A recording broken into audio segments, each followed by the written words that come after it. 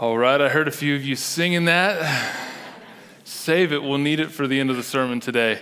Well, hey, my name is Alex Dennis. I get to be one of the pastors here at Asante Church, and our other pastor is out this morning, and he's definitely the regulator around here. He's more of the structured type. So really, what do you guys want to do today, you know?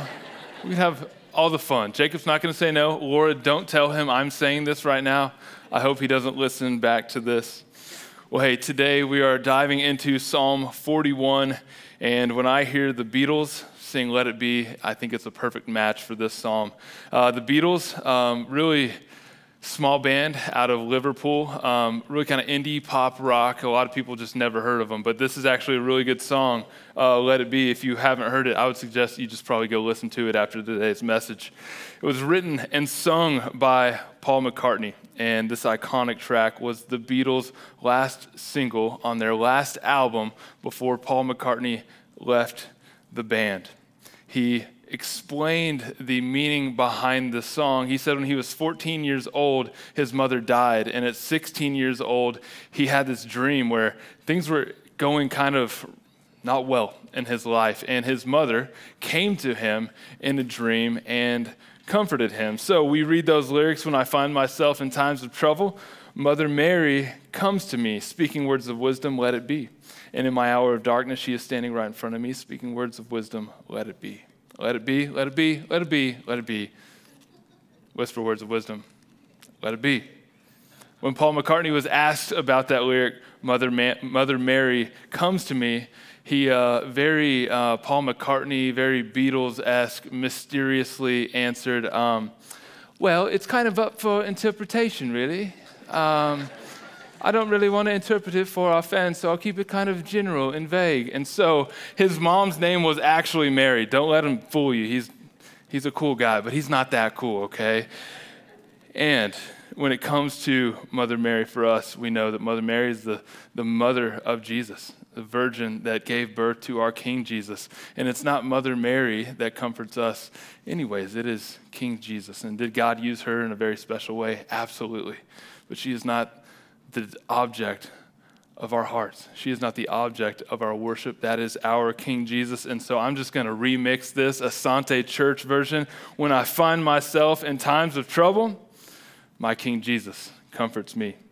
Speaking words of wisdom, let it be. Let it be, let it be, let it be. We're going to dive into the sermon now. Psalm 41. Titled, O Lord, be gracious to me. This is the last psalm and the first book of the 5 books of Psalms, written by David to the choir master. This is a song of lament. We have learned in this series there are psalms of praise. God, this is what's going on in the world. This is what you have done. I praise you for it. There are psalms of lament, which are, God, this is what's going on in the world. It really stinks. What are you going to do about it? And so this is a psalm of lament asking God, hey, this is what's going on in the world. What are you going to do about it? But it's structured in a very weird way, okay? I like food. I especially like highly processed, refined sugar snack food. So I'm going to explain this like an Oreo, okay? So you have an Oreo. You have the cookie part, worthless. You have the cream, that's why you buy it. And then you have the cookie part, okay? They have Oreo, the thin Oreos, that's just the thought of an Oreo. They have the diet Oreos, which are just normal size. They have double stuff, and that's the size that you should buy. And then they have like mega stuff, which is just basically a whole tub of that highly addictive cream. I've had to stay away from that. I know I don't have much discipline when it comes to Oreos. So back to Psalm 41. The way this works is usually a psalm of lament is just lamenting all the way through, but it's a negativity sandwich, what we have here today. So you have the bad parts of the Oreo, just reverse the Oreo, okay? The cream is on the outside, the bad, nasty chocolate cookie that you just put up with so you can have that delicious experience is in the middle. So it is the first 3 verses, praiseworthy. God, this is what's going on. This is who you are. I praise you. And then it is basically 10 verses of, well, this is all pretty messed up, or 7 verses. And then the last 3 verses, it sandwiches it off, and we get back to praising God. And this is what David says in the first point that we take out today. Blessed is the one who considers the poor. In the day of trouble, the Lord delivers him. The Lord protects him. The Lord doesn't project him. That would be fun. But the Lord protects him and keeps him alive. He is called blessed in the land. You do not give him up to the will of his enemies. The Lord sustains him on his sickbed. In his illness, you restore him to full health. The very first point that we take out of these first 3 verses today, and it is filled with we can find it all in these first 3 verses, is help the helpless. Help the helpless. Blessed is the one who considers the poor. So who are the poor? The poor are the weak. Okay, so what does it mean for someone to be weak? It means that they can be weak in a few different areas, but 2 especially, weak in influence. When we think of poor people, I think of, we just think of the beggar on the side of the road. We think of homeless Joe over here at 303 and 60 of the Veteran Highway, the most creative sign I've ever seen. I bet he's just making bank off of that thing. We tend to just think of poor people, but this is people that are poor in influence. This is the unborn child. This is children. This is the human that's being trafficked. This is the slave. This is the powerless. But it's not just those that are weak in influence, it's also those that are weak in possession. It is the homeless. It is the poor. It is the needy. It is those without. And so we're called to take care of them, not just by King David here, but King Jesus later on in the Gospels. So how do we take care of them? It says that we are to consider them. And to consider them doesn't mean that they're just a passing thought in our mind, but we are to be considerate of them. This requires some things for us, and I think in middle-class suburbia, this can be really difficult for us. This means that we're called to get rid of our apathy towards the poor, towards the weak, towards those who can't stand up for themselves. For whatever reason, we may hold against them. For whatever reason, we may not hold against them. Maybe it's just not our problem, so we don't want it to be anywhere near our lives. To consider them means to put yourself in their shoes. It means to realize that you yourself are only a few bad days, a few bad decisions away from being in the exact same situation that they're in. God blessed you. God blessed me. We aren't in that situation right now. That doesn't mean that we won't be. Doesn't mean that we haven't been. It means to figure out a way to help them get out of the spot that they're in. Part of considering the poor, the weak in influence and in possession is that we are called to protect them. We're called to protect them physically. We are called to protect the unborn child. We are called to protect life. We are called to protect life, whether it's in the womb or outside the womb, without roof or a meal on the table. We are called to protect them financially. This doesn't just mean money, but this certainly means money as well. You have resources. I have resources. We have resources in abundance. We can take care of one person. We can take care of a few people. If we band together as a church, we can take care of a lot of people. But God has blessed us with things that he has intended us to bless other people with. Who are we to hold it closed-fisted and not give it to them? So how do we do this? How do we do this practically? I think practically, we serve them.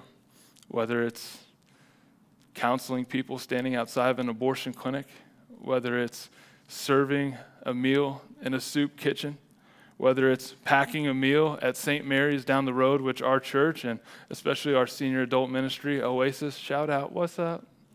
What's up? Come on. I know there's more of you than that. And y'all are a lot more boisterous than that too.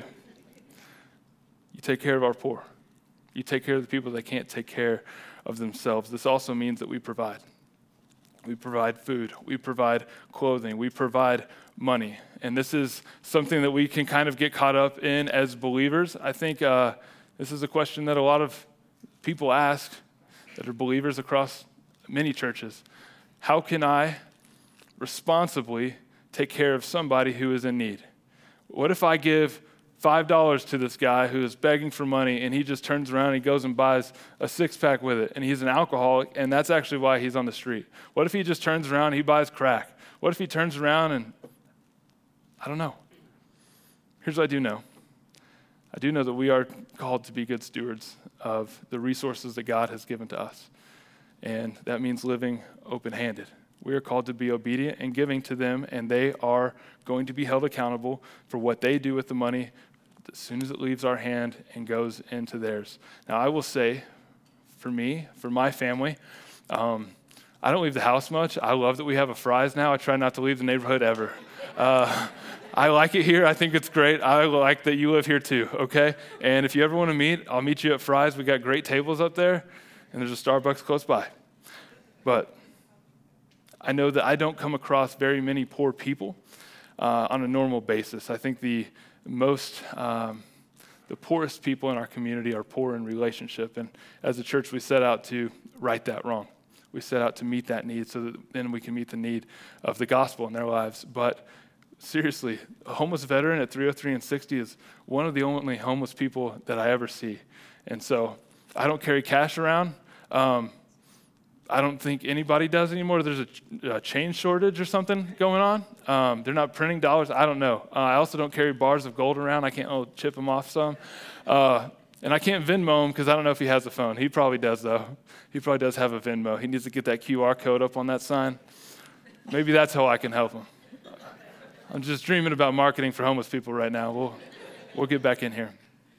But if that's the only guy that I ever see that is out of house and home, who doesn't have a meal, there is an organization that me and my wife found called Phoenix Rescue Mission. Before Asante Church was ever a church, we went to a church called the Church at Arrowhead, TCAA, in Glendale, about 45 minutes away. And that church partnered with Phoenix Rescue Mission.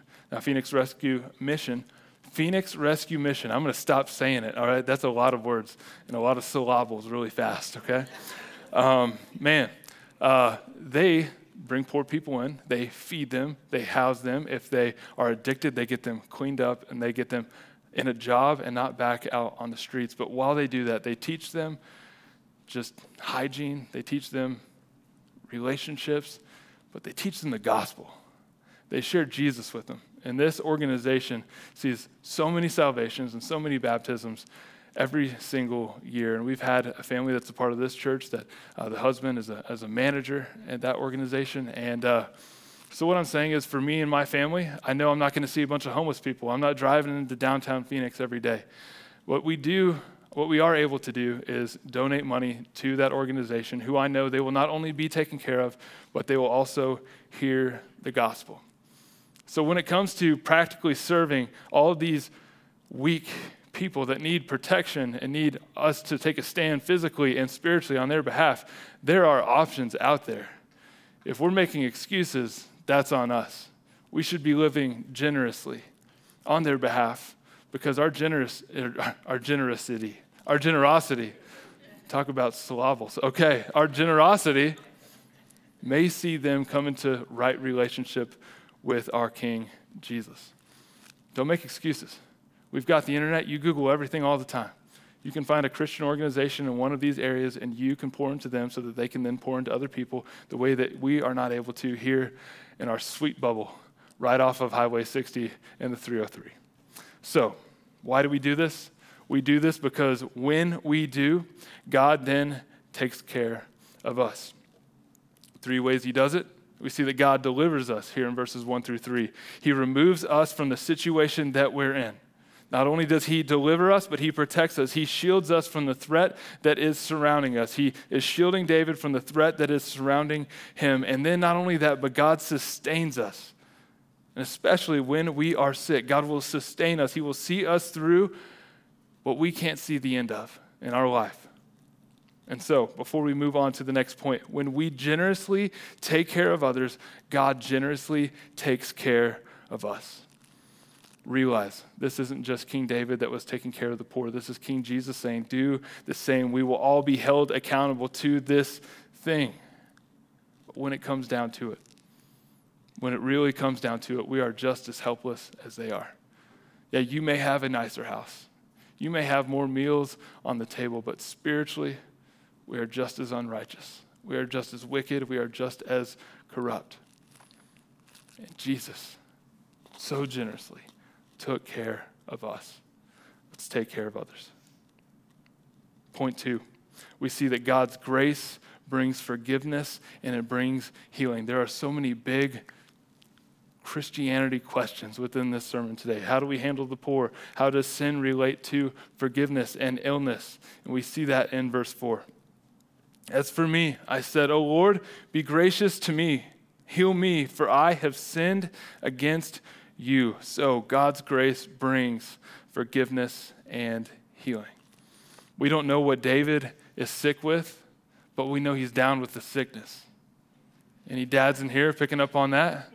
Okay, and some not dads. That's good. All right, that's a Disturbed reference.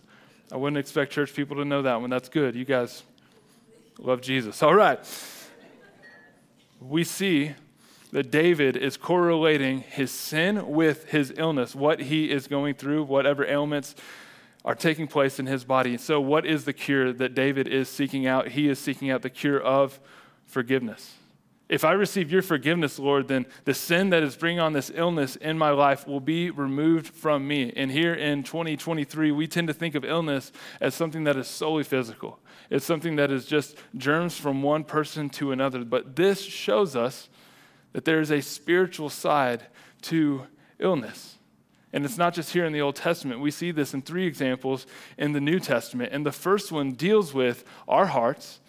This is New Testament. This is New Covenant believers. This is you and me. This deals with our hearts when it comes to communion. We covered this a few weeks back. This is important to cover as many times as we can. But in 1 Corinthians 11, 28 through 30, Paul writes, let a person examine his heart. That means take inventory of all the sin in your life. Then, and so eat of the bread and drink of the cup. First, examine your heart. For anyone who eats and drinks without discerning the body, eats and drinks judgment on himself. That is why many of you are weak and ill, and some have died. As Paul is writing to the church in Corinth, he is noticing that this church is sick, that this church has illness, and it is because they are going about communion without ever dealing with the sin in their own hearts. They thought they were honoring God by taking communion, but what they see is because they're approaching communion with unforgiveness towards other people, that they're actually dishonoring God in their hearts completely, dishonoring others in the body of Christ. You see, the way that this is wrong, the reason that this is wrong is because communion is remembering the sacrifice of Jesus in which we were forgiven by his work on the cross. And so if we receive forgiveness, but we withhold it from other people, then we are being absolutely hypocritical. We're called to receive forgiveness. We're called to extend forgiveness. And when we don't and we take communion anyway, we drink judgment on ourselves. There's a reason that we say, if you are a believer, join us today as we do communion together. It's because if you're not a believer, then you've not received that forgiveness. And so it doesn't make sense for you to take communion. But there's also another standpoint. As a believer, if you have unforgiveness on your heart, don't take communion.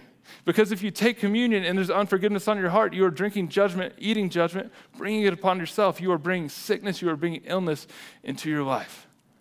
Don't do it. Let that person go as you have been let go. You're not just doing them a favor, you're giving yourself the biggest gift you could ever give yourself. The second example that we see is that it deals with repentance and healing. We see this in James chapter 5, verses 14 through 16. Is anyone among you sick? Let him call for the elders of the church and let them pray over him, anointing him with oil in the name of the Lord. And the prayer of faith will save the one who is sick, and the Lord will raise him up. And if he has committed sins, he will be forgiven. Therefore, confess your sins to one another and pray for one another, that you may be healed.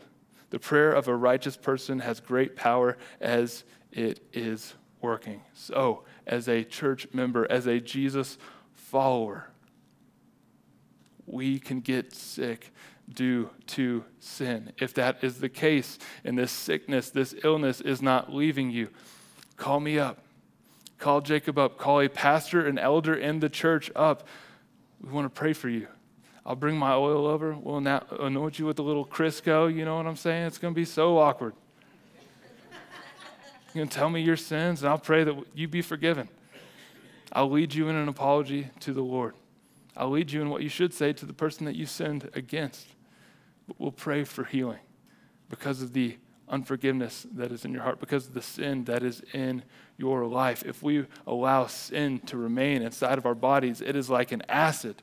And acid will always ultimately eat the container that it is in. So ask for forgiveness for yourself. Forgive others. Be healed from it. Third example is we see that illness and sin, they go hand in hand sometimes, but they don't always go hand in hand. And this is from Jesus. We see that some illness is actually meant for God's glory. John 9, verses 2 through 3. And his disciples asked him, "Rabbi, who sinned, this man or his parents, that he was born blind?" Jesus answered, "You knuckleheads, it was not that this man sinned or his parents, but that the works of God might be displayed in him." Jesus fills the disciples in. This man's not blind because of sin in his life. This man is blind because of the purposes of God. And God is about to show up and show off in this man's life, in the life of Jesus, in the ministry of Jesus, in a way that you can never even imagine. As a pastor, I have been growing as this church gets older and older. We've only been having services for about 2.5 years now. We've only been a church for about 4, meeting in my house. Boom, COVID, meeting on Zoom, boom, more COVID, meeting in a 55 and up church once a month, and then finally, eventually making our way into this building, holding worship in here just like this. I have seen illness in this church. I've seen illness that's due to sin. I've seen illness in this church that's due to a lack of forgiveness. But I think the hardest thing for me to wrap my head around as a pastor that is still trying to figure this thing out is how God could allow illness for somebody who is not harboring unforgiveness, who's not harboring sin in their lives. And then I come across this and it makes all the sense in the world. That maybe this person's illness, maybe this person's situation that doesn't seem fair to me, maybe God actually has something bigger in mind. Maybe God's actually bigger than what I can comprehend and hear. Maybe God doesn't have to be okay with me being okay with it, because God's going to use it. And just as God used this blind man, I've seen him use people in this church that have come under illness that has not left them. And I've seen God do incredible things. I've seen the gospel being shared in situations that otherwise would not have. And it's a powerful thing. So we're not always okay with it, but we need to get okay with it. We need to believe that God has a plan. We need to trust in his will. We need to realize that he's bigger than we are. We need to get behind what he's doing. In the end, this ultimately comes down to this, that God can use illness for discipline. God can use illness for his glory, but both are used to get our attention and to shift our focus from ourselves to him. When we get sick, when others get sick, we tend to focus just on them. We tend to focus just on ourselves. God, this isn't fair. Why me? Woe is me. But God is up to something much more. And so if there's illness present in your life, put the attention on who it needs to be on, and that's the Lord. Yes, you need to take care of yourself. Yes, you probably should go see a doctor. Yes, you should get that thing looked at. But you should also ask God, what is this in my life for? Is there sin that I don't even know that I'm harboring against someone else, or unforgiveness against somebody else that I haven't given to them? Is there sin I'm harboring in my life that's eating me alive? Or is this something that you're just going to use for your kingdom, for your glory? And in my weakness, you will be my strength. In your strength, I will be made so far beyond whole, it will be unreal. But we also see something else here. And this is so stinking cool. I love the word. I love when we see the gospel and stuff like this, and that's exactly what we see here is the gospel.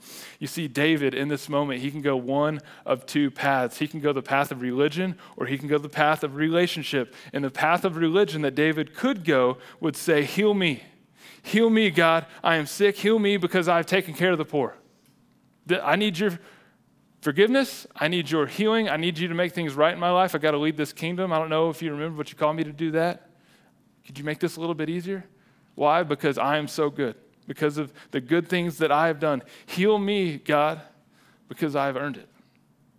Now, he could have gone that way, but he didn't go that way. Instead, what he did was he went the route of relationship. He went the route of the gospel that he was the foreteller of. He says, heal me. Not because I'm good. Heal me because I've sinned. Heal me because I'm bad. It's not the healthy that need a hospital. It's the sick that need a hospital. Heal me because I could never earn your healing. I could never earn your forgiveness. Heal me, God, because I am fully reliant on you. And we see this echoed all the way in Romans chapter 5, verses 6 through 8 in the New Testament. For while we were still weak, at the right time Christ died for the ungodly. That's us. That's the sinful people.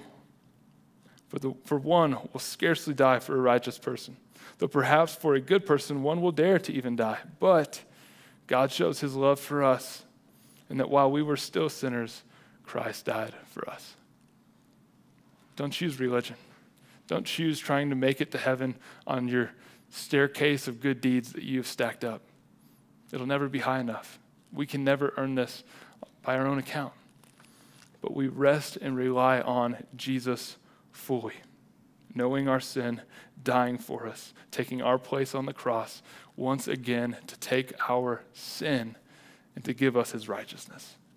And then we dive into 5 through 10. My enemies save me in malice. When will he die? And his name perish.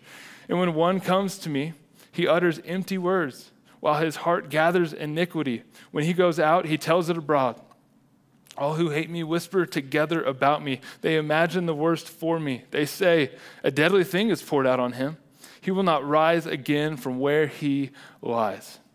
Even my close friend in whom I trusted, who ate my bread, has lifted his heel against me. But you, O Lord, be gracious to me and raise me up that I may repay them. Point 3 is just watch your back, all right? That's what it should be. It didn't really come across well in the PowerPoint. So it is our closest friends can be our worst enemies. There have been times over the span of my short life that I have been hospitalized for different things, broken wrist, sickness, illness, whatever it was, just working too hard sometimes. But every single time I was in the hospital, it was those closest to me that came and comforted me.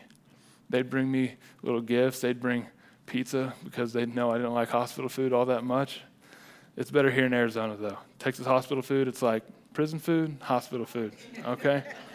I've never been to prison, but I hear it's bad. They comforted me. What happens to David? Man, they're bringing him bouquets of flowers that are dead, wilted, and rotted. They got flies swirling around them, and there is a note card in the middle of those flowers that said, I hope you kick the bucket.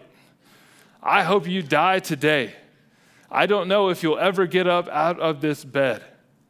Those are bad enemies.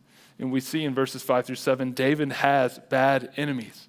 And it lists 4 traits of bad enemies. Maybe you have bad enemies in your life. Maybe you don't know they're there. Maybe these 4 traits will help you point them out.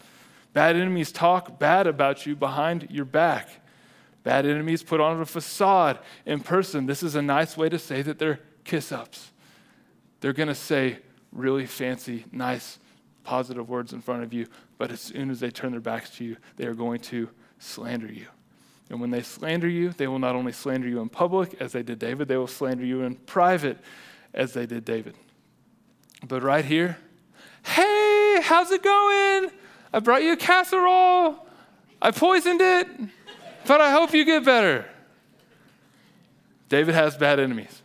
David has worse friends. We see that verses 8 through 9.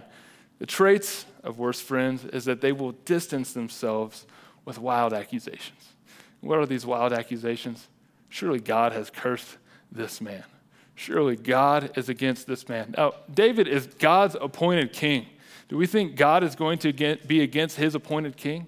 The forerunner of the Messianic Christ, the forerunner of the Messiah, the king that would come to free his people? No, absolutely not. Why would God be against David? They will say crazy things. They will say things like, God has cursed you. And they will look at you like you are the cause of all of it. Secondly, they will betray you. And it is in this in verse 9, even my close friend in whom I trusted, who ate my bread, has lifted his heel against me. It is in this that we see the story of Jesus and Judas. This is a foreshadowing of a betrayal that would come. Like great-great-great-great-great-great-grandfather King David, so it would be for great-great-great-great-great-great-grandson King Jesus. Maybe you remember the last night of Jesus' life. In the upper room, they have the Last Supper. Jesus starts to wash his disciples' feet. Peter says, "No, not me, Lord. You won't wash my feet." "Oh, you actually need to wash I'll wash my whole body." Meanwhile, Judas is plotting in his head, when can I get out of here to betray this man? And shortly after, he slips out and he betrays Jesus. This is a foreshadowing. What does David pray? David prays that he would rise up, that he would defeat him.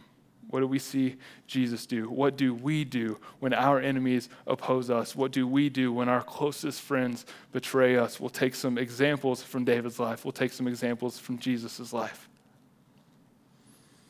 The first thing we do is that while all these people are turning their backs on us, we turn to the God that never once turned his back on us. We submit ourselves to him. We submit our situation to him. This is a zooming in on the lens of our life, saying, God, this is exactly every detail of what's happening in my life. I need you to take this because I can't handle it.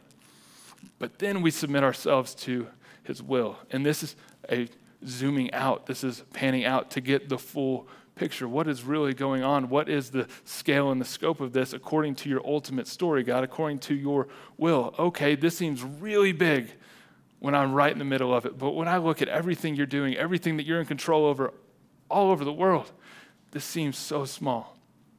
And then just like David did, we pray for victory. We pray for God's outcome over what we want. And then out of Jesus' life, we love and we serve them. We wash their feet. We continue to relate to them until the offense happens. You don't want to keep putting yourself back into an abusive situation. That's not wise. We're called to be wise as believers. But we are called to forgive. Not called to forget, but you are called to forgive. Jesus knew that Judas was about to betray him, and what did he do? He ate at the table. He still washed his feet. He continued to relate to him. And then it happens. We relate to people hoping that God can use our lives to bring them into salvation. But if we write them off right off the bat because we've been offended, because we've been hurt, then that removes that chance of that happening completely. It doesn't mean we become pushovers, though. Now, we don't fight back physically, but we fight back spiritually. We fight back in prayer. We pray for God's victory. And I think what's most important for all of us here, when it comes to relationship with each other, when it comes to relationship against you and the person who you just can't stand in your life. A real Alfalfa and Darla situation, if you will, little rascals with me for a second. Realize that person is not your enemy. Their sin is your enemy.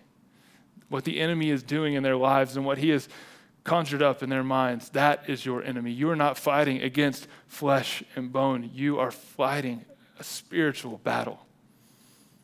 So if that's actually your enemy, pray for them.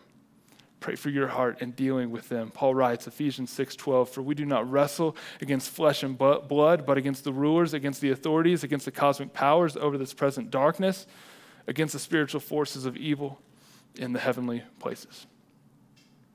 Point 4.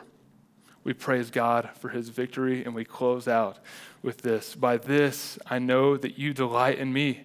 My enemy will not shout in triumph over me. This is the other side of that reverse Oreo. We're back to the cream filling, people. But you have upheld me because of my integrity and set me in your presence forever. Church, know this. This is good. God delights in you. Know that God delights in you. Know that the enemy will not triumph over you. Know that your God will uphold you. But know why. It is not because of our integrity, but because of the integrity of Jesus. This is exactly why we need our King Jesus to save us. Because when God looks at us, he does not see us. He sees the sacrifice and the blood of his son. When he delights in us, he doesn't delight in the good deeds we could do ourselves. He delights in the Christ likeness that he sees through the work of the Holy Spirit and how much more we are becoming like Jesus every single day. We need Jesus because we need his victory. We need Jesus' victory over our sin. We need Jesus' victory over each situation that we find ourselves in. We need Jesus' victory over our enemy. We need Jesus' victory over how we handle our enemy. Here's good news. Jesus won. Sin's dead. Get this? This is cool. It even sounds cool. Death is dead. The enemy has been defeated. If you put your trust in Jesus to save you from the wrath of God for your sin, then you are saved from all of those things. You're no longer dead. You are alive. You are no longer a slave to sin. You are set free. You are no longer defeated. You are victorious. We need Jesus because his strength is enough and our strength is not. And when we are weak and we go about the things that God has called us to do and we don't have enough strength within us, our strength starts here, it ends here. We need this much strength to get to the end, and the Holy Spirit makes this up in our lives. That's where God gets the glory. So weakness is the way. Because if we can do it in our own strength, then we get the glory, and it's not about us. That's our old lives. This is about Jesus. We need him. Let's give him the glory when he comes through for us. And in all of this, we praise him.